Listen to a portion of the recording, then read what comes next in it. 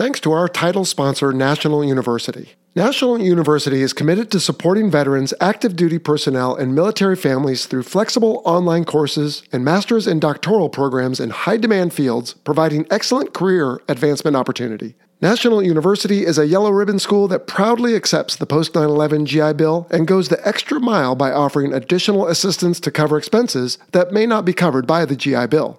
To learn more, visit nu.edu/veteran. Check this out. On April 26th of this year, I conducted an interview with two members of the California wing of the Civil Air Patrol. In fact, it was our first in-studio interview since the COVID pandemic broke out over a year ago.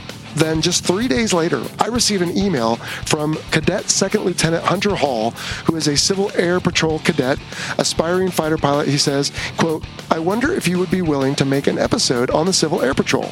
It could be interesting for both youth and adult fans. The Civil Air Patrol has shown me what military life is like, taught me about leadership and working hard, given me amazing, unique opportunities, and given me more drive to become a fighter pilot. I hope it is possible to make an episode about the Civil Air Patrol, and I would love to help anywhere I can." Well, you just did, Cadet Second Lieutenant Hall, because that's as good an intro to this important organization and today's episode as I could possibly ask for. So, let's do it. Welcome aboard, everybody. Cat 4733. Runway 18, taxi near Charlie Alpha. Section's good, ammeter's charging, gauge is in the green, airspeed live, and rotate. Strap in for the Fighter Pilot Podcast, the internet radio show that explores the fascinating world of air combat, the aircraft, the weapon systems, and most importantly, the people. Now, here's your host, retired U.S. Navy fighter pilot Vincent Aiello. Hello, everyone, and welcome to the show. I am your host, Jello, and this is episode 112. That's right, we're talking about the Civil Air Patrol.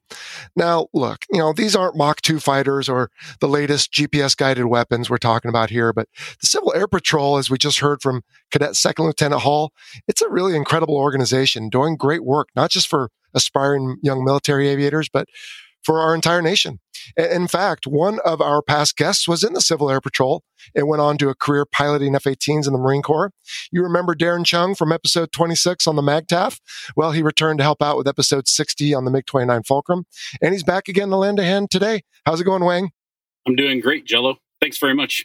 Yeah, it's good to have you back. It's been forever. How'd you do through, did we even talk in COVID's madness last year? How'd you make through that, and how you doing now? It's great to be back. Thanks. Yeah, we survived COVID okay. We're up here in the Pacific Northwest, kind of live out in the country, so we don't have to worry about living on top of neighbors and things like that. We were able to quarantine pretty well. It's been nice in the last few weeks or so. The kids just started going back to in-person learning, so It's nice starting to return to a normal, or maybe this is a new normal. Work's been good. I've been flying a fair amount. Regionals, I think, recovered from the COVID stuff probably a little bit faster than mainline. I mean, you could probably speak to that, but flying has been good and still loving it up here. Well, I have not flown since last October, but as I mentioned on a previous episode, I got a reprieve from my airline. Don't have to commute from San Diego to New York, but I get to go back to my old equipment in LA and just waiting on the refresher training. But yeah, the regionals got me up here to Southern Oregon. I'm up visiting my mother for Mother's Day, and hopefully groups like you will get me home. Excellent. Anyway, it's good to have you back. Hey, tell you what though, Wang, if you'll give me a minute, it's been a little while since I've chatted with the listeners because, man, we just had a lot of different crazy episodes over the last few weeks. And we go all the way back to episode 109 on DARPA in mid-April is when I last talked to folks. That was a really great show with Animal. And then at the end of April, we had Boat on the Avro Lancaster, which was well received. And then, of course, last week, we went straight to the interview on the F-111 on episode 111, and the feedback with the two Australian guests was really great as well. Now, some folks did write in to say, hey, you forgot to point out that the F-111 had brief cameos in a few 80s movies, such as Red Dawn and James Bond's Octopussy, which is true. We're always going to miss something here and there. And then others have asked if we'd have a follow-on episode to cover some of the U.S. subtleties of the EF and the FB 111s. And, I'm not sure about that, but we certainly won't rule it out. We're always looking for good content and good guests. In other announcements, Wang, we've had a lot of other great content over the past month on our Facebook page, including a YouTube replay of a panel I moderated on how technological advancements are affecting the future of air combat training. Let's see what else. We posted a blog on our website, fighterpilotpodcast.com, musing about fighter pilot stereotypes. And we even had a new shirt last week to accompany the F-111 episode, a F-111 shirt. And it's on our merch page, also there on fighterpilotpodcast.com. So we always have a lot going on. Be sure to jump in and check it out on Facebook, Instagram, YouTube, Twitter, pretty much everywhere. And on Patreon, we've had a lot of exclusive happy hour discussions, including with Ward Carroll recently, and live Zoom calls with past guests. We're just having a lot of fun. So jump right in and be a part of the Fighter Pilot Podcast community. I remember back, it's been more than a few years ago. I mean, back when the EF-111 was still flying, we had multiple tactical electronic warfare platforms. And really the last tactical electronic warfare platform was probably the Prowler. And we're not seeing that anymore, replaced by the EA-18 Growler. But tactical electronic warfare is a huge issue. You know it better than I do, certainly being an air wing guy. You don't really go anywhere without somebody working the electronic spectrum. So it'll be interesting to hear about the subtleties between the EF and the FB-111. That'll be cool. Yeah, hopefully we can circle back to that. No, you're absolutely right. It kind of surprises me, as we've talked about before. The Air Force is kind of out of that business a little bit right now. And so is the Marine Corps, although the EA-18, as you said, is helping out both. And so, be interesting to see. And it would be fun to take a walk back on the EF-111 Raven and learn a little bit about that. It's got a really interesting look. The vertical stabilizer looks a lot like the one on the Prowler, with that big antenna built in. So right. Good stuff. Hey, Wang, the other result of the last couple episodes is we haven't answered any listener questions. I got a couple here. You willing to help out? Let's do this. All right, cool. Let's start from the email from Adam Diaz. Sorry, Adam. He says, in the F-15 episode, you asked Stretch and Spider-Man if they logged any, quote, green ink. I was wondering if you could go into the different inks you use in the Navy to log the different types of hours, as well as ask any previous Army and Air Force guests to see how they log their hours. So, Wang, I did ask a couple folks, but before we do, Navy and Marine Corps are the same. Do you remember the different colors we used in our physical logbooks?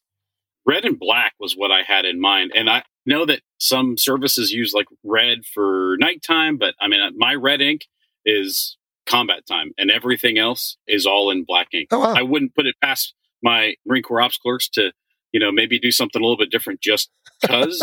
But I only have two colors of ink in my logbook, and that's black and red. Okay. Well, being the Marine Corps, I'm surprised it wasn't red and green. But at least in the Navy and the squadrons I was in, we used red for night, like you said. Or actually, you said you used red for combat. That's interesting. We used green for combat, red for night. We used blue for NVG and black for pretty much everything else. But I did talk to Mike Walsh, BS. He's our former flight school guest. He's now flying F-15s at an Air National Guard squadron. And he said they just do everything digital. I don't think they even have physical logbooks anymore. And then I asked Casmo, our friend from the Low Level Hell podcast, who flew Army Helos, and he said they just use different columns. So it didn't matter the color of the ink. They just put it in a certain column if it was combat or night vision goggles or whatever. So anyway, good question, Adam. Next, let's take a phone call from one of our Patreon supporters. Hi, Jello. It's Jevo in Ontario. I'm really enjoying the podcast, and I have a question for the show. If you Google Tomcat Wall of Water, the result is a picture of an F-14 flying at high speed and only a few feet off the water. In its wake, water is being lifted high into the air above the level of the vertical stabilizers. I'm pretty sure I've seen similar depictions on film, but I think they're all computer-generated. And actually, I'm not sure if this picture is real or just a great artist's impression. If you fly your jet fast enough, that close to the water, does this actually happen? If so, do you know anyone who's done this? Maybe some of your Blue Angels contacts. Also, how low and fast do you have to go? And is it some form of exaggerated wake turbulence, or does it have another name or names? Take care and stay safe and well. All right, Jevo. Well, thanks for the question and thanks for your support on Patreon. So I figured I knew this one, but I put it to Guido Bernacchi, our friend from the Blue Angels, who's just about to retire from the Naval Academy. He confirmed what I suspected, which is, number one, that picture you're talking about, it's actually a painting, and it's a cool one. It's that F-14 kind of coming at the observer low, and you just got those two big columns of water coming up. But in reality, what you would have is more of the shock wave coming over the whole aircraft. And you've seen this in high-speed flybys on YouTube where the little cloud kind of flashes observing over the aircraft. Well, that would go down and hit the water, and you would just have this line of turbulent water following the aircraft. And in fact, Guido reminded me that if you look back at some of the videos from the Blue Angels over, let's say, the San Francisco Bay during Fleet Week, that you can see evidence of this. It's just that disturbed water kind of following along. But Guido did mention one of the takeoffs the solos do, I think it's number 6, is he'll go down, clean up his jet real quick, get super fast, and then just suddenly honk on the AOA and point the nozzles down at the ground and raise either a bunch of dirt or a bunch of water, depending on what he's over. And that will give kind of an instantaneous little effect like in that picture, but it's nothing like in the picture. So in reality, it's the shockwave that's going to stir it up. Wang, are you familiar with that picture we're talking about with that F-14 or photo painting? Oh, I totally know that picture of the F-14, like with the mountains in the background and on the lake, and you see these like twin rooster tails coming up behind it. I mean, yeah, it's awesome. It's like aviation history, but I think it's fiction. All right. So email from Frayne Smolik. Fighter pilots go through various trainings to become good enough to fly and fight if needed. On missions, pilots calculate in their heads how they will fly and what maneuver they will do to beat the opponent. Is it hard to calculate all these tactics, or can you learn it in flight school in which you came as a normal person? How to know if you are good enough for becoming a fighter pilot? Wang, I'll put this to you. I guess I'm not sure what he's asking, but obviously you aren't just born a fighter pilot, right? You get to a point where you can do these maneuvers, and I guess he's wondering, can anyone do them? Yeah, I'm proof that you are definitely not born to do it. And no, to calculate all that stuff is really, really hard. Right. I mean, again, Jello, you know better than I do. I mean, you have to practice this stuff. You have to learn the hows and the whys, and then you have to go out and practice it like it's muscle memory. Oh, it's true. Yeah, to Frayne's point, you come in maybe with some flight experience, and we talked about that with you previously on your episode. You come in and you get taught how to fly, how to fight, how to deal with all the different things you need to do. And that's why I'm always harping on how I think fighter pilots and military aviators in general are every bit as professional as all the other occupations people talk about, doctors and lawyers and such. And so it is very busy. And you learn a lot, and your learning is never over. Every mission, you go out and you come back and you debrief it. And so, yeah, Frayne, people learn how to do it. And when you come back from a mission, you say, hey, I did this maneuver. Maybe I should have done that one. So that's what makes you even better the next day. And you hope that you can ultimately, when the balloon goes up, as the expression goes, beat your opponent. All right, well, that will do it for listener questions for this week. Now let's move on to the main event. Now, Wang, you had a chance to listen to this interview in advance, and we know that you have some CAP experience, so we wanted to bring you in to help out with this episode. Any thoughts, big picture-wise, before we get to the interview? Civil Air Patrol was one of the experiences here was life-changing for me, absolutely. I was a cadet, and I actually have some experience with both Tater and Cookie. I joined Squadron 87 for a very short time while I was trying to figure out what my plans were, where I was going to live and whatnot back about 4 years ago. So it was super fun to hear them both on. I stay in touch with Tater fairly regularly over social media. So they're great guys. It's a fantastic squadron, and it's an awesome organization. I would not be where I am today, any of the success I've had, without Civil Air Patrol. So how's that for right out of the barrel, ready to go? Well, that's as good a preview, I think, as we can get. Why don't we let Tater and Cookie take it away on the Civil Air Patrol? Wouldn't it be great if there was an organization that, as an auxiliary to the United States Air Force, searched for and found lost citizens, provided comfort in times of disaster, worked to keep the homeland safe, and educated and inspired tens of thousands of young people to a life of service? Well, there is. It's called the Civil Air Patrol, and we're going to learn all about it today. Joining me here in studio is Major Roy Knight, California Wing of the Civil Air Patrol. How you doing, Tater? Doing good. Glad to be here, Jello. Excellent. Well, I'm glad to have you. But you're not alone. We also have First Lieutenant Jerry Camp. He is the California Wing Public Affairs Officer. How you doing, Cookie? Doing great, Jello. Thanks for having us. Excellent. Well, you are welcome. And I know we're all excited because I think we've had each other's information for over a year. And of course, COVID happened, but we had a change in the schedule with the Top Gun Maverick movie getting slid. So we were looking for content and you guys were ready. So here we are. We're happy to be here, Jello. What a great opportunity. Well, I'm also glad to actually be, no kidding, in a studio again. For the last year, we've been recording remotely, but the world is trying to reopen and people are getting their vaccinations. So here we are. So now, Tater, you know the drill. You said you listen to the show. I do indeed. In fact, I just have one episode left to listen to, and I'm saving it for a special time, and that's Lancaster. And it's going to be very interesting to sometime in the future to listen to myself Yes. On this. So that's... Well, don't be surprised if you don't like the sound of your own voice. That is very common. And so thank you for that. Now, I'm not exactly sure when this will air, but hopefully if we air it in May, then the Lancaster wasn't that long ago. But at any rate, since you've listened, you know the drill. We need to get to know you. So where's Tater from? Where'd you go to school? What have you done up until now? Well, I'm a military brat. So when you ask a military brat where you're from, that is a pretty big question. My father was a fighter pilot. Okay. So therefore, I was inoculated early. I wanted to fly.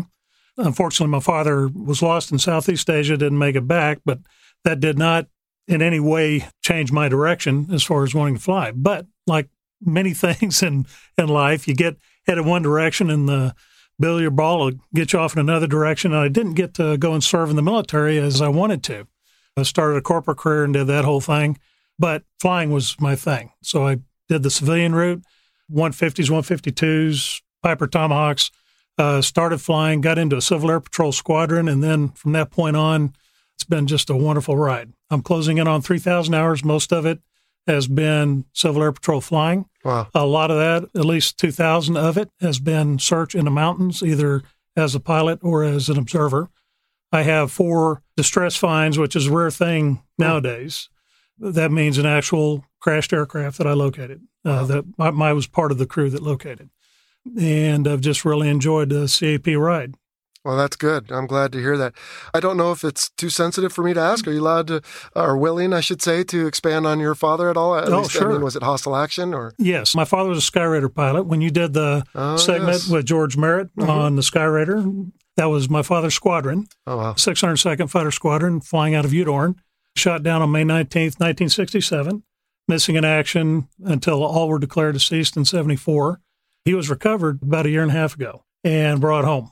Wow. So that was obviously a pretty big deal. Oh, yeah. And by the outstanding people of the Department of POWMIA Accounting Agency, active duty and DOD personnel who go into those places and find our missing heroes and bring them home. And I can't say enough about them. Well, that could be a whole separate show, so we may have to keep in touch, Tater, and circle back to that one. All right. Well, thank you, and God bless your family and everyone who's been affected by that. And, of course, we're all the benefactors of his sacrifice. All right, Cookie, how about you? Where are you from? What have you done? And what are you doing now? I'm the oddity of oddities. I am a native San Diegan. All right. Everybody else is from somewhere else that moves here, but I was born and raised here. Also a military brat.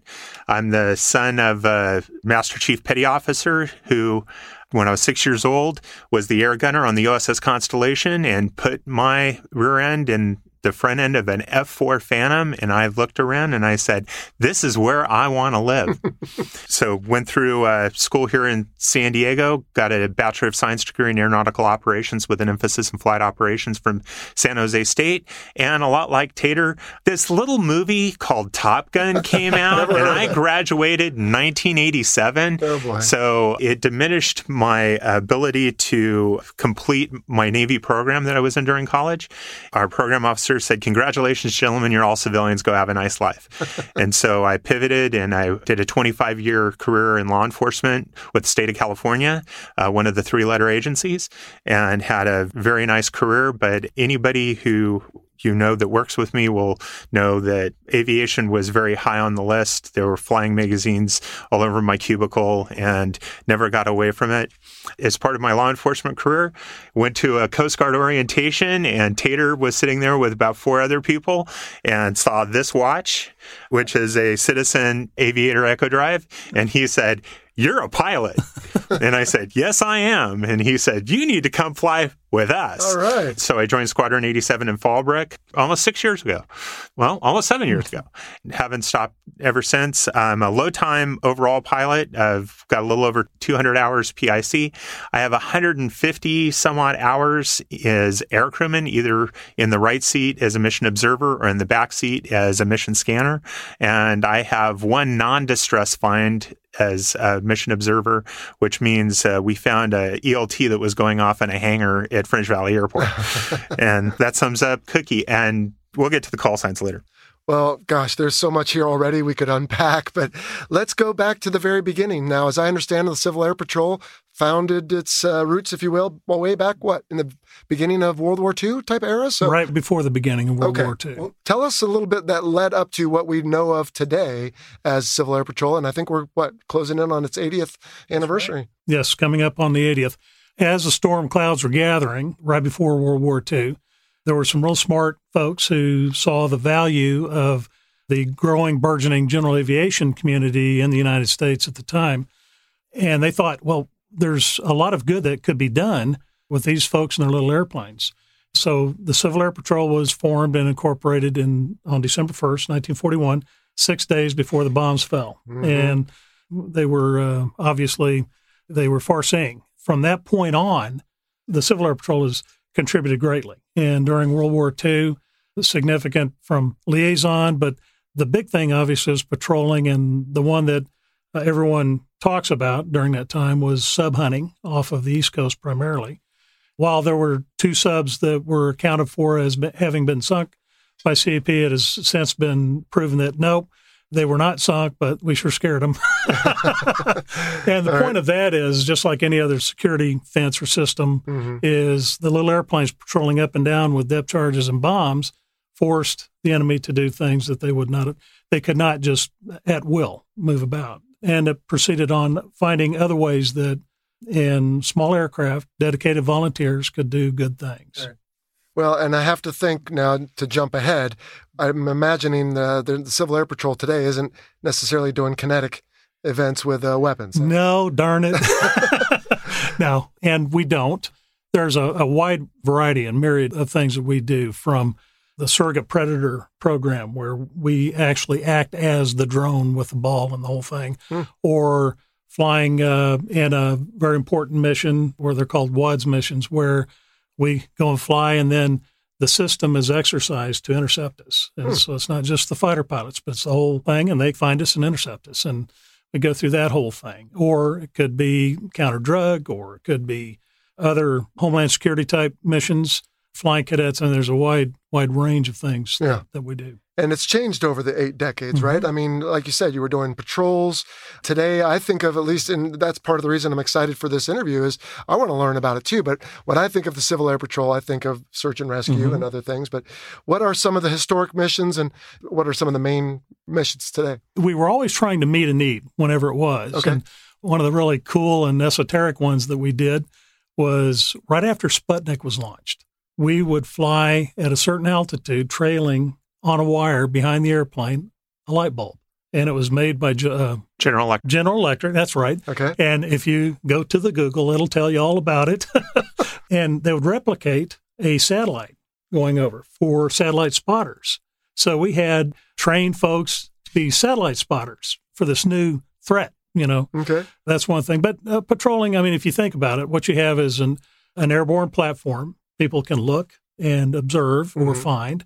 And so what are the uses that you can do with that? And from forest fires to sundowner patrols, ships that are boats in distress, obviously missing people. The big one, the one that we have done from the beginning, has been search for crashed aircraft, military and civilian. Right. And we've been successful with that. What does it mean to be an auxiliary of the United States Air Force? Is there some sort of relationship there? I don't know. Cookie, is this a question for you? Is there control or funding, or what does that word auxiliary mean in this case? Well, we're an interesting hybrid. Okay. We're a congressionally authorized 501(c)(3) charity, so we can accept donations, but the Air Force also funds a certain portion of our budget. Approximately $26 million of our budget this year is coming from the United States Air Force. $11 million of that is going to be in appropriating aircraft, and another $1 million will be ground vehicles. Even though it says Civil Air Patrol, we also have a ground team component where we have people who go out on the ground, including cadets, who, once we get into an area from the air, we direct the ground teams in to find the survivor or the crash site or whatever. And ground teams also have been a big part of our COVID response this past year. And even a bunch of us aircrew people have chipped in the food bank era. We've delivered nationwide close to 7 million meals. In the state of California, over 2.7 million meals have been sent out for those that have needed it during COVID. So getting back to the Air Force thing, we have 3 different types of missions. We have A missions, B missions, and C missions. A missions are one where we're working with a client which is authorized through the Air Force. It can be the Air Force themselves, like in a Western Air Defense, what we call a WADS mission, where we're going out and being the target and F-16s, F-15s come out and intercept us. Or it could be us working through FEMA doing fire disaster recovery photography, and that's also a mission, and that's funded through the Air Force. And who we report to in the Air Force is Air Combat Command, 1st Air Force, the protectors of the homeland. Okay. So we work directly for them, and in those missions, they execute a certain level of control. Not to get too much in the weeds, but we work through the ICS system, the incident command system, the same one that the fire department uses for earthquakes and that kind of stuff. And we come under that kind of command structure. As a matter of fact, we report to 1st Air Force directly through our chain of command in those times. It's kind of a long, drawn-out answer, that's good. But it kind of gives you a taste of how we work as the Air Force side of it. As the corporate side of it, we can also do work for local municipalities. One that I think Roy might have touched on briefly is we can fly patrols along the California aqueduct system. Basically, what we're doing is we're looking for people stealing water. And that's through the California Water Project, and we've got an MOU with them. We exchange funds. The short answer is this. It costs approximately $2,500 an hour to launch an HH-60, whether it be an Air Force HH-60, a Navy HH-60, or a Coast Guard HH-60. We fly for $165 an hour, and it's just the fuel in the airplane because the people inside, we're not getting paid. We're just doing it for the flight time and the love of country and love of community. Yeah. Well, that speaks volumes for you. I read in preparing for this interview that you were among the first assets airborne after 9/11/01, providing high-resolution photographs of Ground Zero. Not just that, and we did do that, but there's another mission that was very important that happened the next day, within 2 days, or over the next 2 days. And that was, we needed to know if our blood supply was adequate and how we could prepare to start accepting blood supplies in order to take care of injured people. Civil Air Patrol aircraft flew test kits from all different parts of, and I know in California, I'm not sure about other wings or states, but for example, in our squadron, Squadron 87 out of Fallbrook, 2 pilots, both Marines, by the way, had been Marines previously, took off in R-182, launched 00, flew direct to Oakland from Fallbrook, and the only other people in the air at that time were fighters. That was one of those moments where the risk was worth the effort. Right. And that happened quite a bit. Okay. But getting back to on Ground Zero, the famous shot of the 2 holes in the ground the next day that was taken by a Civil Air Patrol aircrew out of New York. Wow. New York Wing did a lot in those days providing liaison services and patrol services. Like Tater said, everybody else was grounded. So we could fly when the rest of aviation was on the ground. Now, describe for me, though, who's doing this? So it's not just folks like our generation, right? I mean, we've got, senior members and cadets? What role are the cadets playing in all this? Well, cadets also participate, as Cookie said earlier, in ground teams and that sort of thing. They also help us with ELT search ground team again. They don't participate in any search efforts airborne. Another thing regarding who we are and how we are is probably the best example or comparison would be like a local volunteer fire department. Okay. So we're all doing other things in our lives. We have our jobs, our families, and so on.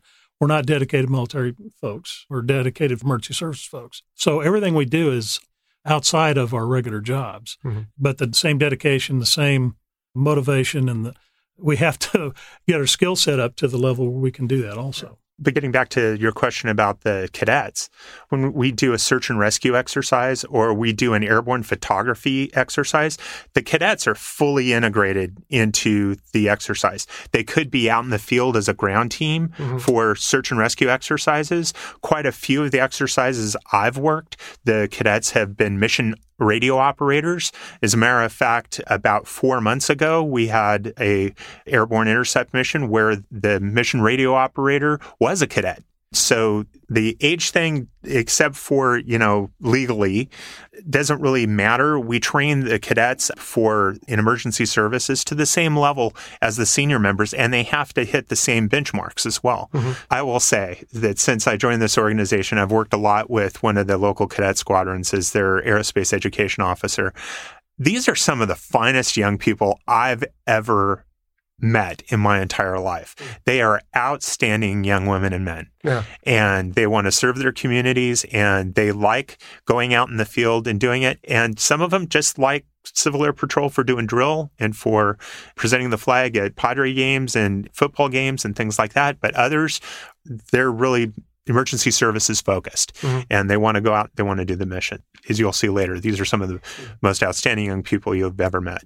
5 years ago, there was 2 cadets and 2 seniors, and it ended up being 1 senior and 2 cadets, led the local San Diego Sheriff's search and rescue team up to a crash site on Vulcan Mountain, and it was the cadets leading the way to that crash site. And this was in horrible conditions, sleet, rain, wind, the whole bit, and did an absolutely fantastic job.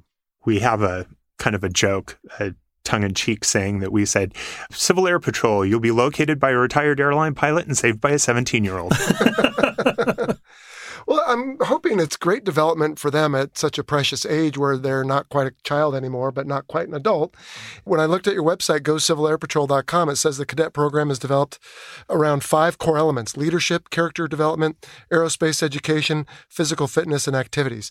It's not, though, just as I understand now here in talking with you for the last few minutes, it's not just join the Civil Air Patrol and you're going to end up with a private pilot's license or something like that. In fact, you might not get a whole lot of flying, but you are getting the leadership, the character development, you're getting real world experiences out there, and you're leading folks. Tater will talk more about this in detail, but every cadet gets 5 orientation flights for free, paid for by Civil Air Patrol. Okay. And where, like an Air Force ROTC cadet at San Diego State gets 1. But ours get 5. There's a curriculum that's followed and that sort of thing. And Tater can really speak to it because that's one of his favorite things to do. Okay. It is. So they get the 5, they're building block type rides. Okay. And they also get 5 glider rides. That's one thing that he didn't mention. And a CAP cadet can end up with a glider license at some point if they can apply themselves. The 5 rides, first off, I mean, if you have a passion in aviation and, the thing you want to do is to share it, and we have this opportunity with cadets, and the way it works is the ride's fully briefed, of course, and get in the airplane, taxi out, take off. As soon as we're 1,000 feet above the ground and clear the airport area, they're flying the airplane. Nice. And they continue to fly the airplane throughout the whole ride, 1 hour. We land, swap seats, and now the person who had to endure the ham-handedness of the one before gets to return the favor. It is remarkable. And I can't tell you what a rewarding thing it is to the first time some of these cadets have ever been in an airplane of any kind. Right. And within minutes, they're flying that airplane, the grin. And some are just remarkably, what do you learn and what's innate, Right. And boy, I'll tell you what, you can see some really tremendous hands in those cockpits. Oh, I imagine. Yeah. I have young people all the time reach out to me because of the podcast saying, what can I do to better prepare myself for military aviation? I say, go get some flying experience because you want to know if your brain can handle it, if your stomach can handle it. That's part of the reason also I wanted to learn about the Civil Air Patrol. I remember knowing about it when I was younger. I don't remember why I didn't get involved. Maybe there wasn't a squadron nearby, but at any rate, this sounds like an opportunity for folks to go get roughly 5 hours, you said, and then a glider. Right. In addition to that, we now have a new flight training program for cadets, and they are actually going all the way through private pilots.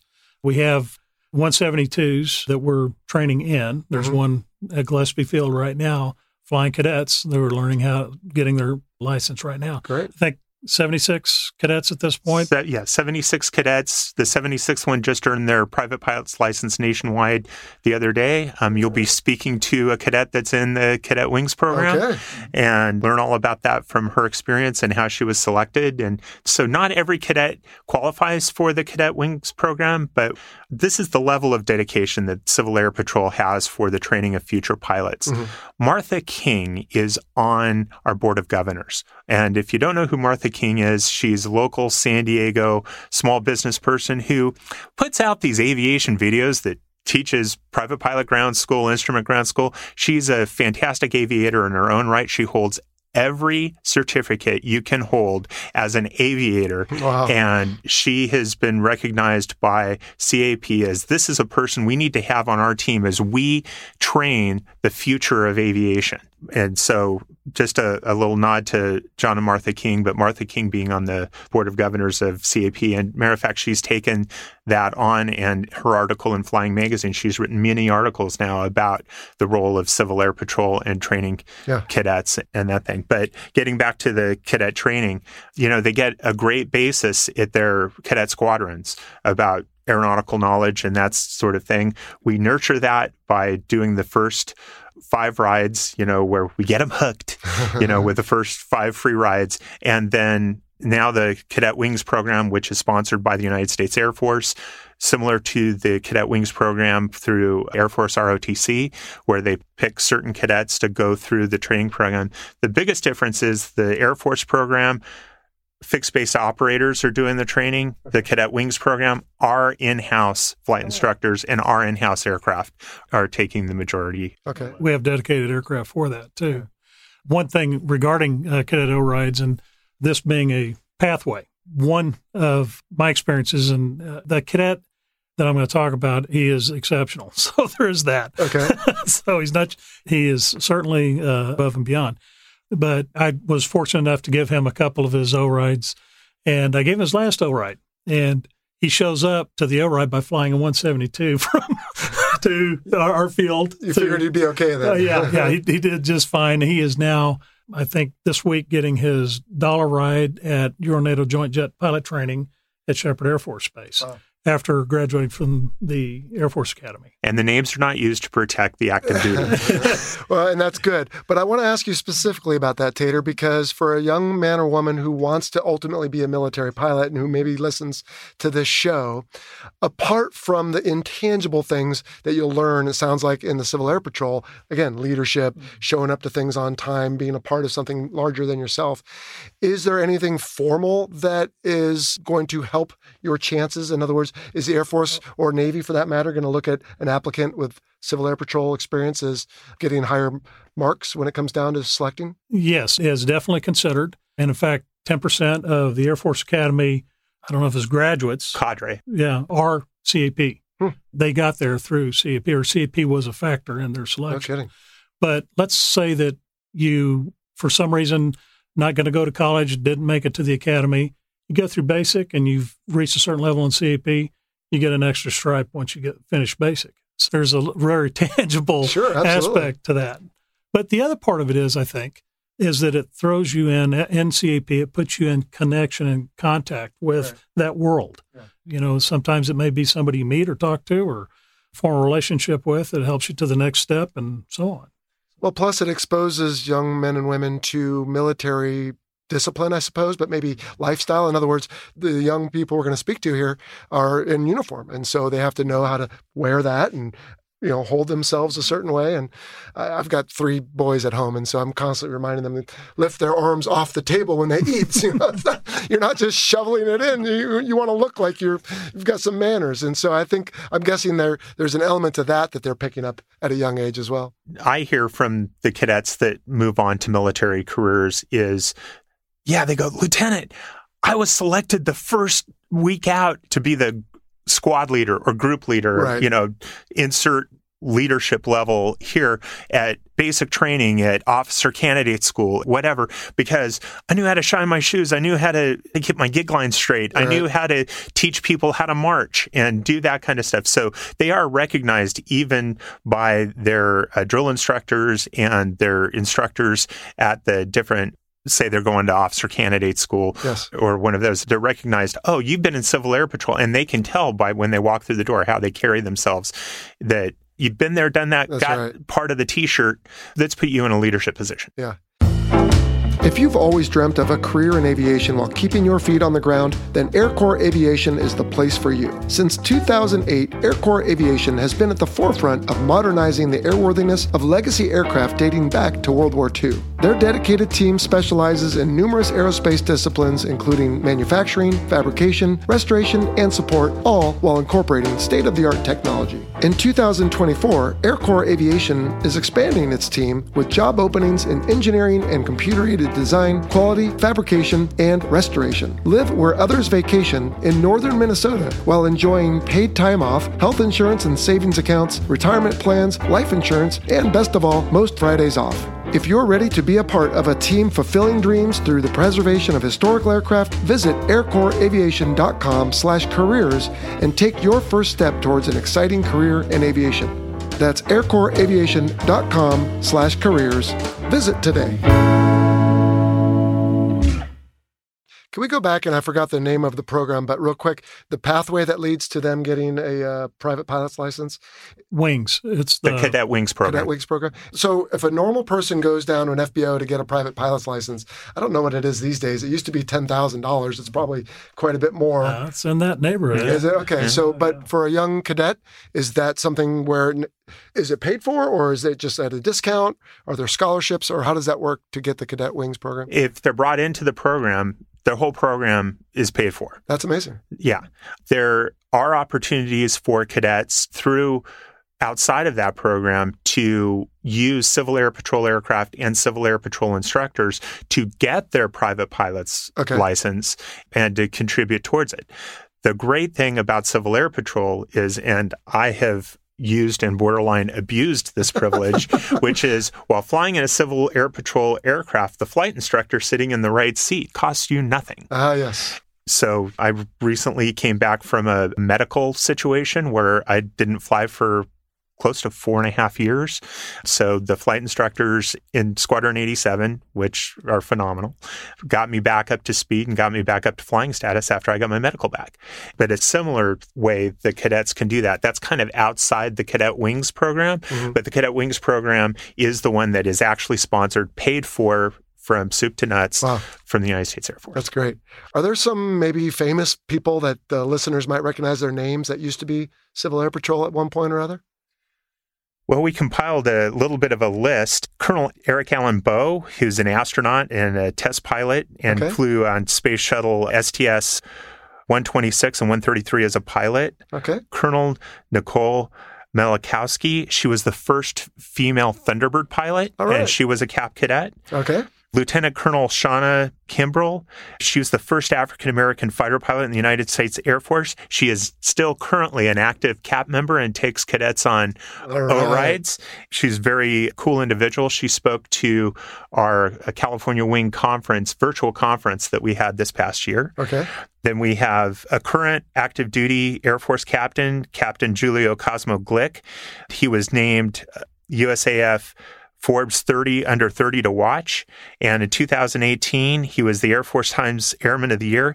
He helped the immigrant population in Qatar on his off hours while he was deployed. He's helping citizens out there, and he's also working towards a better understanding of civilians to the military. Some notable people that people might have heard about was William Lewis Randolph, who's the founder of Krispy Kreme. You can tell I've probably indulged in his company a little too much. And Richard Yingling, who's the founder of Yingling Brewery back in Pennsylvania, then wasn't a Cap Cadet, but is just really worth mentioning. Willa Brown was the first CAP African-American pilot during World War II.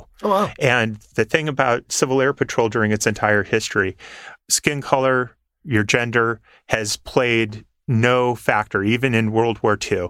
Women and men and people of color have had equal opportunity to rise to the highest heights in Civil Air Patrol. And then one final person is the author Dale Brown. is a very active Civil Air Patrol member. So not people that you can go, oh yeah, I saw him on TV or whatever, but very notable people in aviation and very notable people. Well, that's good. That's quite a list. Now, for a cadet wannabe, I don't know how else to put it, is there an application process, or if you can show up to the meetings and sign up, you can be in? A good place to start would be the Go Civil Air Patrol website that you just described. Mm-hmm. And there's a unit locator there. You can find the unit closest to you, reach out to them, find out when their meeting nights are. And I would also encourage everyone, whether young people aspiring to be cadets or seniors who would like to fly, just start searching the internet and finding out about us. Best thing is to go and visit a squadron while they're meeting and doing their activities and so on. Mm-hmm. It doesn't matter if it's a cadet or senior member. You have to come to 3 meetings. Okay. So that you can see what we're about and we can see what you're about, see if it's going to be a good fit for you. Sure. Then after 3 meetings, if you want to join, you go through the application process. Just about anybody can join the Civil Air Patrol, whether it's a senior member or a cadet. The cadets go from there, and the cadets progress through the ranks similar to the Air Force. They start with airmen and go all the way up through what we call SPAS cadet, which is a cadet colonel or a cadet lieutenant colonel. Oh. Those SPAS cadets are the cream of the creme. They're the top of the top. There's been a very limited number, and I really wish I'd researched this number.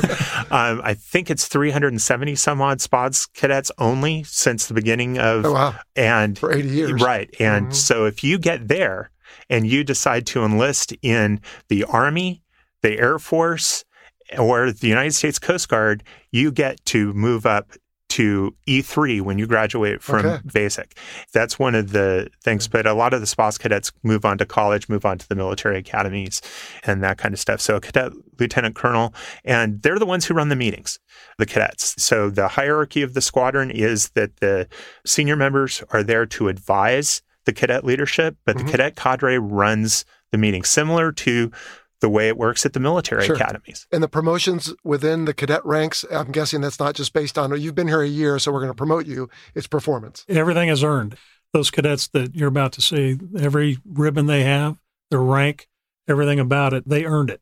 You're talking about leadership and those kinds of things, and what the takeaway is after having been in CAP. That's a big part of it. Sure. So, how much time can a Civil Air Patrol cadet expect to spend, whether it's weekly, monthly?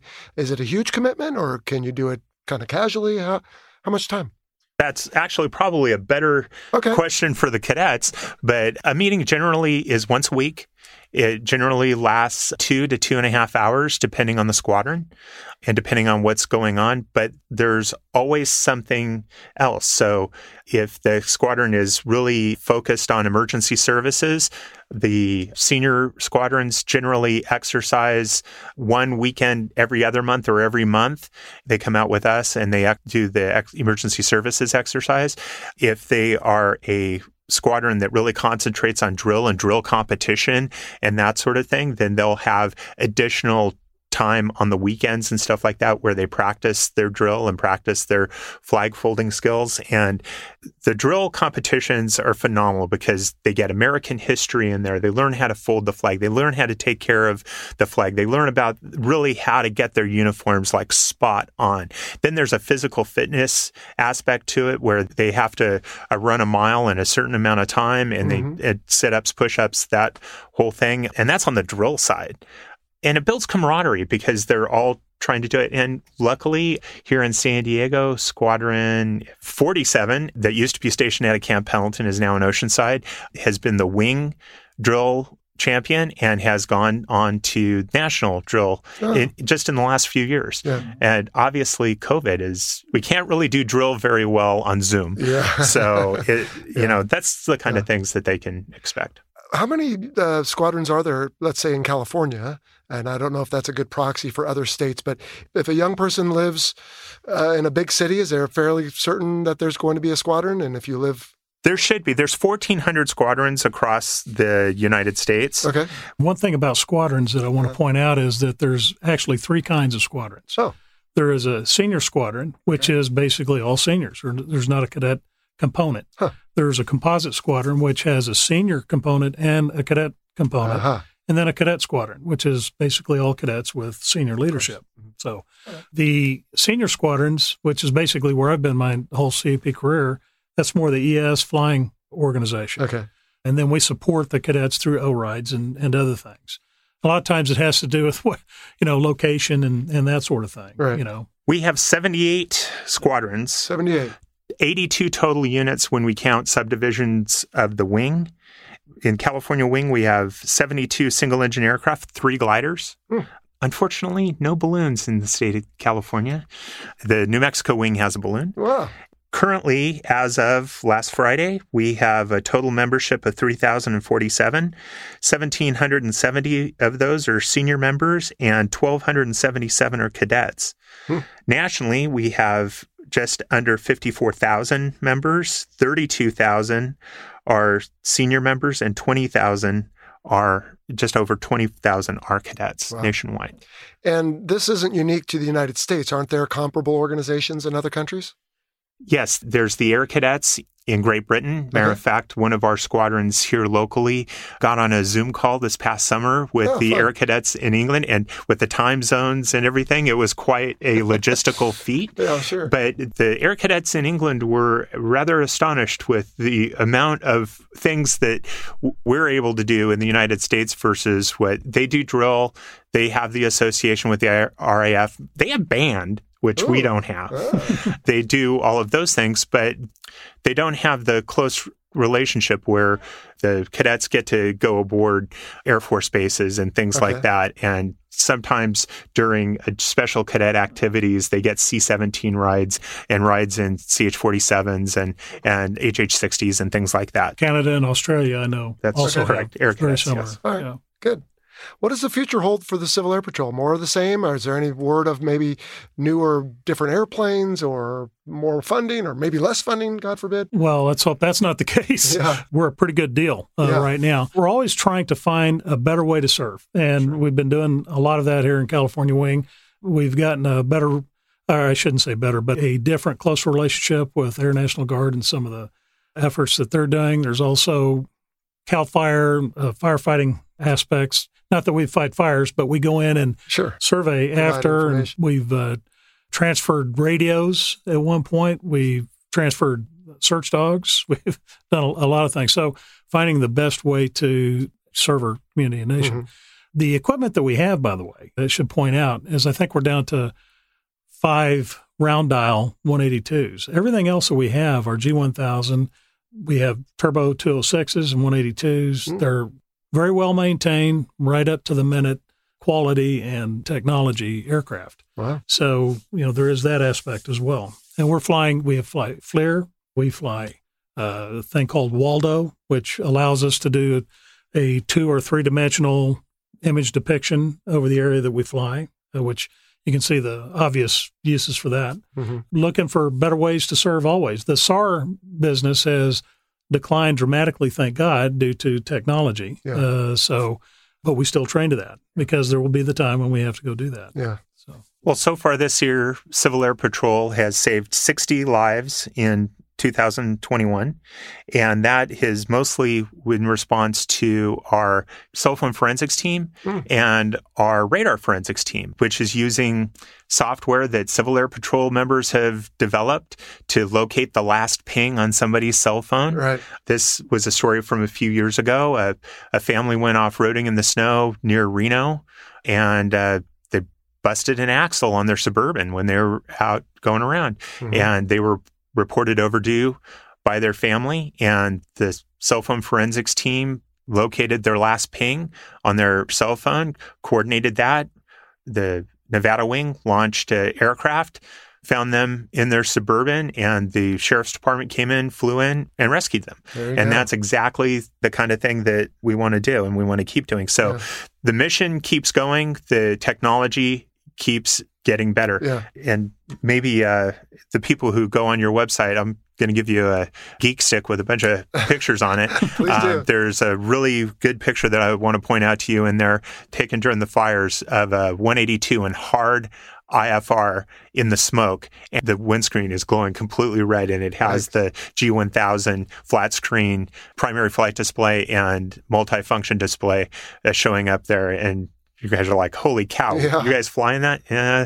It was completely safe when that picture was taken, but it shows the level of dedication to the flying. Good. And just like to point out, a lot of our flying for search and rescue is done at 90 knots at 1,000 feet.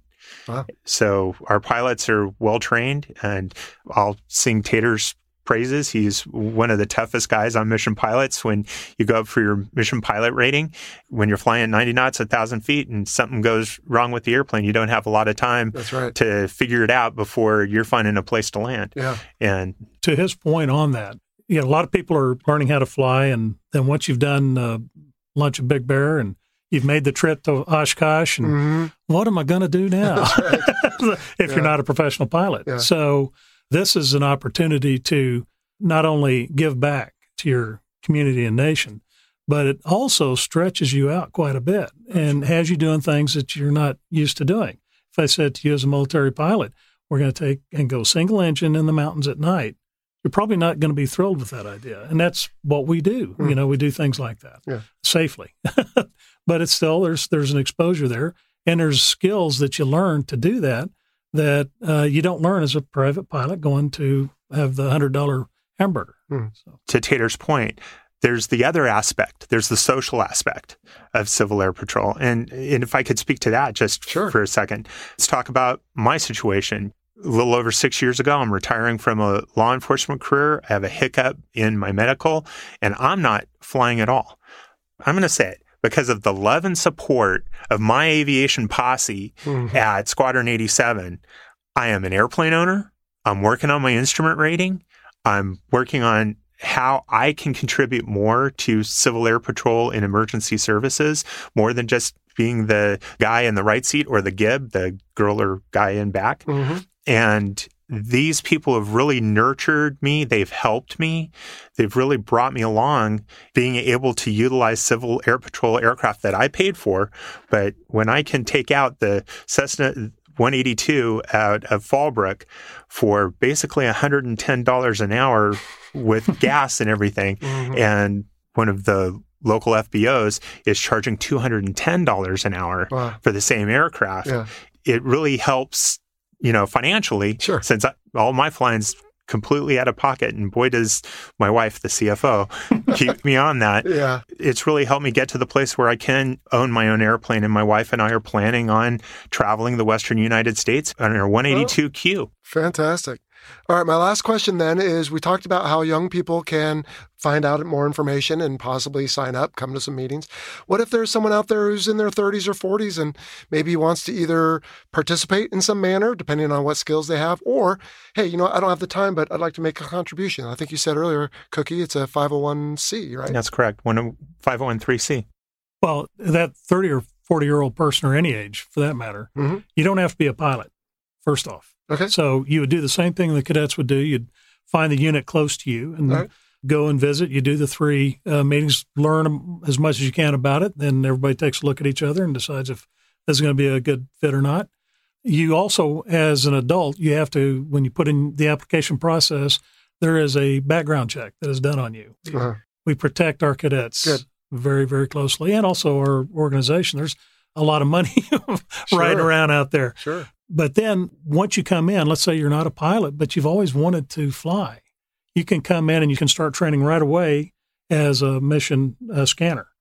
So the pilot is the person who puts the aircraft and the crew in a position where they can see the target, find the person, find the aircraft, or take the pictures or whatever. So that person in back, that mission scanner, is vital. You can work up to, if you have a little bit more skills already built in, you can become a mission observer. That's doing the same thing, but also helping the pilot with navigation, radios. We have direction finding equipment when we do have a ELT going off, and being able to do all of that sort of thing. So there's a lot to do. The mission radio operator, if you don't want to fly, that's vital. The mission-based staff. Being the numbers guy, we have the largest privately owned VHF radio net in the country. And it gets exercised on a weekly and monthly basis by the Air Force, and our mission radio operators keep that up. We also have finance people. We have logistics people. We'll talk about call signs in a minute. And, yes, we will. and there's a bunch of different jobs out there for people. We have people who act as our maintenance managers for our aircraft. Currently, one of the people in our squadron who does the maintenance is a guy who built his own airplane as a member of EAA on top of everything else. Nice. There's a ton of different jobs. We have chaplains, and you don't necessarily have to be ordained to be a chaplain, but they act as a character development officers for our cadets and our wayward senior members. So there's a lot of different jobs. There's one other thing we did not mention, and that is the drone program, the SUAS. That's true. We have more than anybody.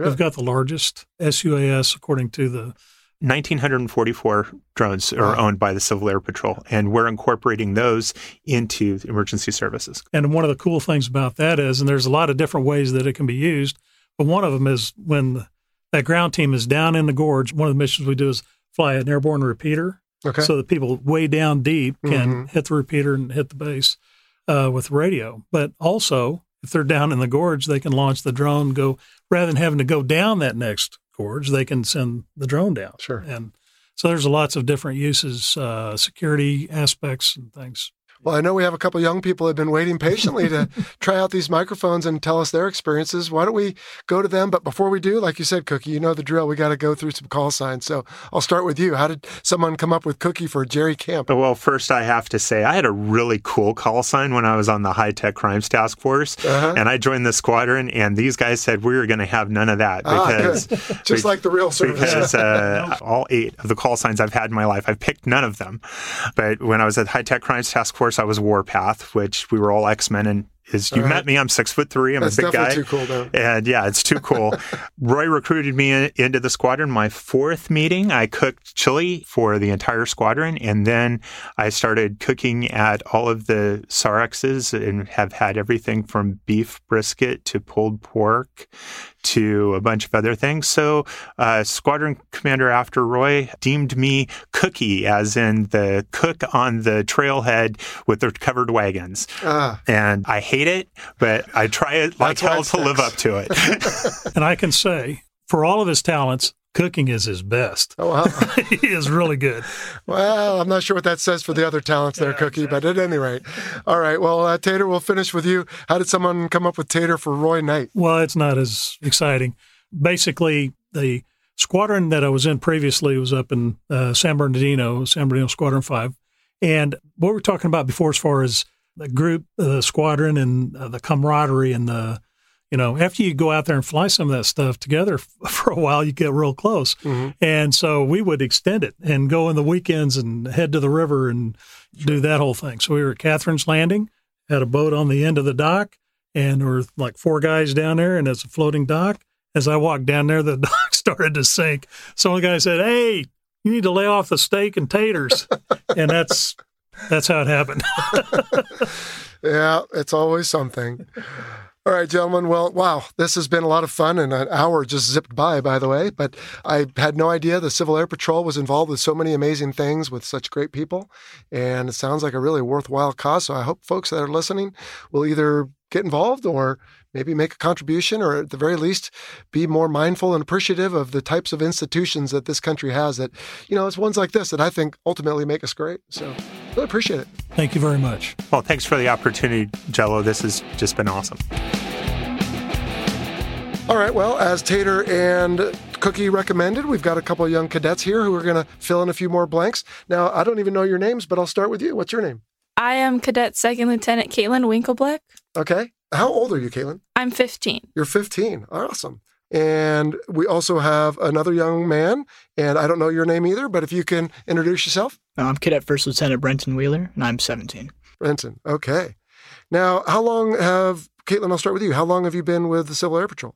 I joined in August of 2018, so almost 3 years. Almost 3 years. How about you, Brenton? I've been in since 2017. I joined in September. And so we learned a little bit about cadet ranks. So what is your cadet rank, Brendan? I'm in the third phase of the cadet program, so there's 4 total. I'm in the leadership phase. I'm right in the middle, right before I hit captain, so I'm a first lieutenant, so right in between where Lieutenant Winklebleck is and almost to the end of the third phase. All right. And so what's your rank then? I'm a cadet second lieutenant. It's the first officer rank that you get in Civil Air Patrol. Okay. And I just got it February. Oh, great. All right. So you've both been there 3-4 years, sounds like. What do you like about it the most? Let's start with that. I first joined because I was interested in going to the academy. And so I know nothing about the military. So I joined and I found out about emergency services. And that was my favorite thing for the first year. Mm-hmm. But once I took my orientation rides, I fell in love with aviation. So. Great. Cool. Is that what you hope to do maybe after the academy? Yes. All right. How about you, Brendan? The first thing that interested me for Civil Air Patrol was the emergency services and the leadership aspect. Mm-hmm. My focus has remained the same throughout my 4 years in the program. Very dedicated to the leadership aspect, just developing myself and helping to develop others to lead in a better way. Mm-hmm. That's been my goal for the past 4 years. But also in the emergency services area, I think the idea of finding and helping someone is the best thing I can do. So that's why Civil Air Patrol has been the best fit for me. Absolutely. Now, I asked them a question that they said I should ask you, so I'll start with you. How much time do you spend doing this, whether it's by the week or by the month? Well, it depends on what position you have in your squadron. As a basic cadet, you'd go for 2 hours every Thursday or whenever your squadron meets. Mm-hmm. For me, it's every day. I'm always communicating with different people. I'm writing emails and picking up phone calls. It's not a 9 to 5, but it's whenever it happens. Sure. So it's consistent, but I enjoy what I do. Right. So it just makes it all worthwhile. How about you? How much time do you spend, Galen? I spend roughly every day, but not as much as Lieutenant Wheeler probably, because I hold a position in my squadron that I need to be on top of things. I help make the schedules and I go with promotions. So I just have to make sure I'm sending emails to the correct people and making sure everyone's on track. So if you're spending that much time, do either of you participate in other activities like sports or band, or does this kind of consume the free space, if you will? Do you play any sports? Yes, I do cross country, swim, and water polo. Hopefully not all at the same time. No. All right. And you find time for all of that. Okay. How about you? I do football, basketball, baseball, and track. So, yeah, a lot of sports. All Americans in here. Oh, my goodness.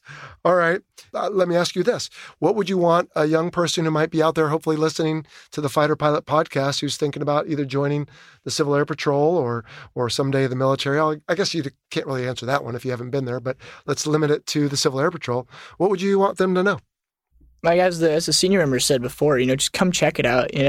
I'm in my 4th year in this program, and I'm still learning new things that I have the opportunity to do. So it's an amazing program. So many opportunities. You get to meet amazing people every day. Mm-hmm. You get to go places that I would have never gone if I wasn't in Civil Air Patrol. And the opportunities that you have there's just so many of them. What about you? What would you say to maybe a young lady that's listening and is inspired by you? So I was originally a Girl Scout, and then I was debating if I should keep on that track or go to Civil Air Patrol. And so I chose Civil Air Patrol, and I do not regret it. And I'm pretty sure anyone who's listening won't either if they join, because it's not just leadership. You get to learn about drill and aerospace and camaraderie.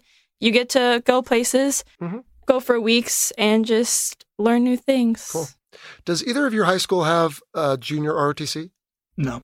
Mine doesn't. I wanted to ask if you could compare it or contrast it at all, but if you don't have it, maybe you're not as experienced with that.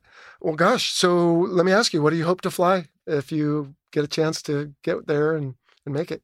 I've been all over the place. I originally wanted to fly cargo because my mom's friend did, and he said it was a lot of fun, but not anymore. Then I want to become a fighter in a fighter jet. But now I'm kind of interested in being a drone pilot instead of, I'm still looking at my options. Yeah. Well, a lot will change in the next 7 years or so before you get to that point. Also, as I always tell young people who reach out to me, is you might want one thing and you might get something else. So you have to be prepared to walk your own journey and follow that, because it's not going to be like anyone else's. It's not going to be like mine. Yes. How about you? I'm one of the few cadets who actually don't want to be a pilot after Civil Air Patrol. I want to be a combat medic in the Air Force. Oh. So that's why emergency services is one of the big things in Civil Air Patrol. That's what's helping me. I love flying. The opportunities that I've been given by Civil Air Patrol and the O flights it's amazing. I love it. If I have the opportunity, I will get my private pilot's license, but to fly in the military is not in my Well, but you do have a goal, and that's great. And so all these traits that we talked about before, leadership, character development, aerospace education, physical fitness, I mean, these are all still applicable to a combat medic. Mm-hmm. Outstanding. Well, thanks very much for your time. And I want to wish you both the best of luck in your pursuits and in Civil Air Patrol, and really enjoyed getting to know you both. Well, thank you for having us. You're welcome. Thank you, sir. All right, well, wow. Thanks again to Tater and Cookie and those fine young cadets. Wang, this sounds like an incredible organization with some really amazing folks doing important missions. Yeah, it really is. All those missions that they talked about, at least the main areas, aerospace education, cadet programs, and emergency services, those have existed forever. They were there when I was a cadet back in the 80s. They continue today, and they even have additional facets like Tater and Cookie had spoken about. And it's really cool to see them evolve as requirements and maybe even, dare we say, missions evolve. Well, and I wrote down a couple of them as they went over them. I mean, fire spotting, moving food and blood, doing drones, protecting aqueducts from water theft. That's interesting. Search and rescue, of course, is kind of the bread and butter we all think about.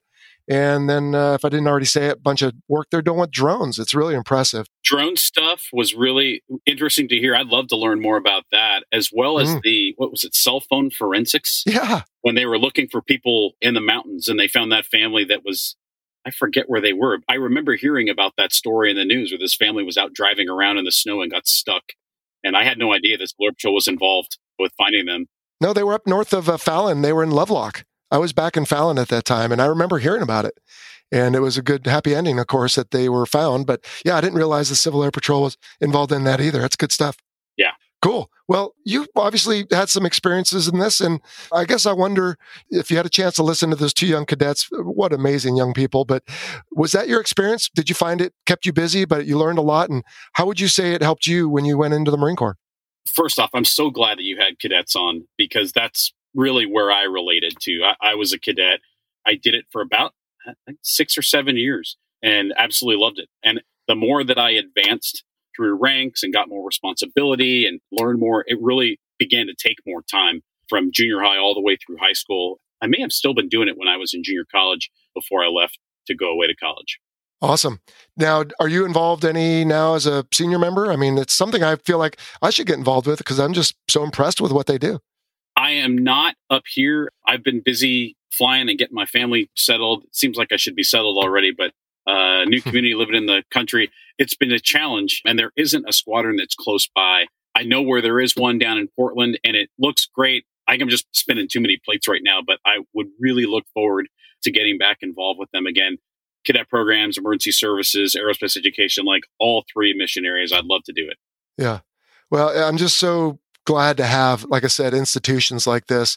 For those who can help or just want to make a contribution, go civilairpatrol.com. Really, it sounds like it's making a difference. I mean, you always look at the Joneses, right? Isn't that the expression? I look at that young man who was sitting across from me. I don't have daughters, but I'm equally proud of her. But I think, man, I have a 17-year-old. And I'll refrain from saying anything pejorative of my own child. But I think, boy, this kid's squared away. So I think he'll do well as I think he wanted to be a combat medic. So Jello, the people that I met in Civil Air Patrol, some of us were still very close friends. I've started 2 companies with one of my good buddies in Civil Air Patrol. One of them I'm doing right now, in addition to my flying gig. Nicole Malachowski, who Cookie was talking about, she and I were cadets together at the same time. She was actually a Nevada wing cadet, but we saw each other at a lot of California wing events. Oh my gosh, the people that are doing successful stuff right now in the military and in business, a lot of them have a Civil Air Patrol background. And I won't target any of them right now, but man, there's a great network of folks out there that are former cadets that is just really cool to have crossed paths with them, quite frankly, back when we were kids. Well, that's good. And I also loved when they talked about that it doesn't matter, man or woman, boy or girl, black or white, or any color in between. I mean, it really depends on, hey, show up, contribute, and let's get it done. And I wish the rest of the world would go there. But at any rate, all right, well, what were some of your other experiences in the Civil Air Patrol wing? You know, reading the notes from Cadet Hall, Hunter Hall there, that really took me back. Oh, yeah, our intro. Yeah, really took me back to just some great nostalgia, things that I would have never been able to do except for the fact that I was a Civil Air Patrol cadet, where I was, when I was. It was awesome. But a couple of those things, Dependence Day cruise on the USS Abraham Lincoln back in the early 90s. I think it was a brand new ship. It had that new aircraft carrier smell to it. We loaded up about 20 cadets with another 3,000 or 4,000 dependents out of NAS Alameda, which is, I think, condominiums now. Yep. Cruised out under the Golden Gate Bridge, went out into the Pacific Ocean, had an air show, F-18s, A-6s, S-3s, drop bombs, shot bullets into the water. I mean, it was amazing. And they let us on the flight deck during catapult launches. I mean, it was, having been there as a naval aviator, realizing the last place I want to be if I don't belong there is on the deck of an aircraft carrier. The thought that I was there as a 16-year-old sitting on a bunch of ground support equipment, watching airplanes take off and land in front of me seemed absurd. And it was the coolest thing I had ever done up to that point, and probably the coolest thing I'd ever done until I actually landed on an aircraft carrier myself in a T-45. Nice. But yeah, Abraham Lincoln Independence Day cruise was amazing. Working at the Moffett Air Show and the Watsonville Air Shows when we were cadets, you'd see the Civil Air Patrol cadets. They're at every air show, right? They're doing crowd control. They're minding the line. They're in uniforms. They're doing color guard events. All of that. I ate all that stuff up. With Hunter talking about encampments, oh my gosh. A lot of people think about, when I went to boot camp or when I went to officer candidate school. My first experience with that was Vandenberg Air Force Base Cadet Basic Encampment. We ran our own program for about a week, and it was get up early, shine your shoes, make your bed, learn about military and Air Force history. We toured an ICBM silo, obviously dormant in Vandenberg. Wow. Just so cool. And then coming back a couple of years later for me to McClellan Air Force Base, where I was actually leadership, and I had a flight of young basic cadets that I was sort of taking through the paces. Completely awesome experience. Before I ever got to officer candidate school in Quantico, I knew how to march. I knew how to polish boots and shoes. I knew how to get yelled at. I knew how to stand in formation and get inspected and all that stuff. So it just fantastic experiences. And then the last thing, Tater and Cookie talked about orientation rides. And the squadron that I was in the Bay Area, West Bay Composite Squadron 192, we had seniors and cadets. We had two airplanes. We had a Cessna 206, which is like the family truckster, the off-road truckster of the Cessna line, albeit piston engine. Then we also had a T-34 Mentor, like the T-34 that you and I flew in Pensacola, except it was a piston engine airplane and not a turboprop. But I got to ride. That was my first airplane I've ever ridden in that had a canopy that I was sitting, front to back with a stick and a throttle. It was the coolest thing. Oh, yeah. All of those capabilities still exist today. And gosh, it just takes me back. And it just I love it. I love talking about Civil Air Patrol. I love talking about those experiences. And I love seeing cadets now that are just as excited as ever and that it's still a great program. So thanks so much for having those on. Thanks again to Hunter for his email. For sure. Okay, well, that's so cool. And again, for me, it was just great to learn about the Civil Air Patrol. And as we were driving away from the studio that day, I bumped into him again and out in the parking lot. And I said, hey, if you guys are ever looking for someone to come talk to one of your meetings or just, be a guest speaker or something. And I couldn't even finish the sentence. Their eyes got real big, like, yes, we're going to have you out.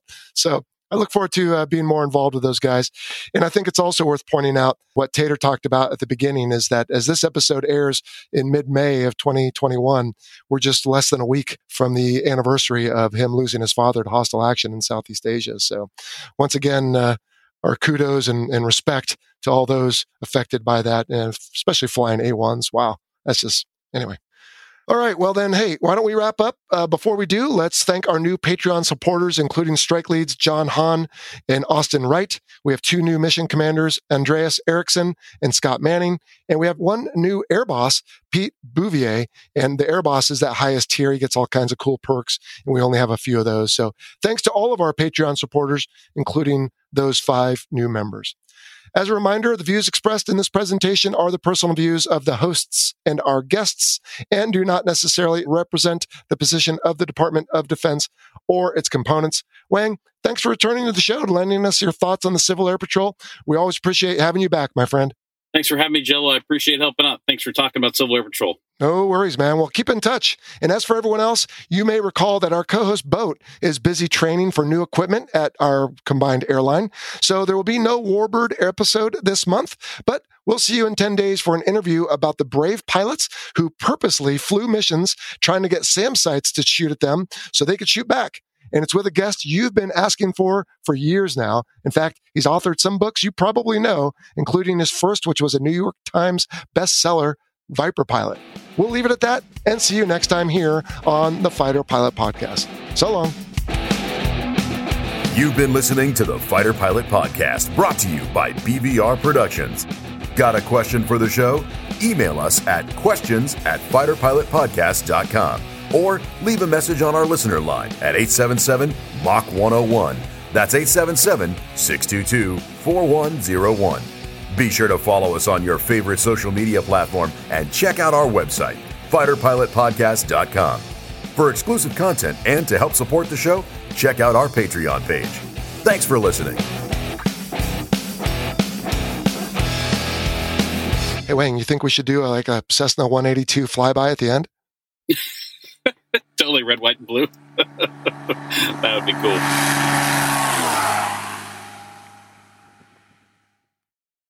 Thanks to our title sponsor, National University. National University is committed to supporting veterans, active duty personnel, and military families through flexible online courses and master's and doctoral programs in high-demand fields, providing excellent career advancement opportunity. National University is a yellow ribbon school that proudly accepts the post-9/11 GI Bill and goes the extra mile by offering additional assistance to cover expenses that may not be covered by the GI Bill. To learn more, visit nu.edu/veteran.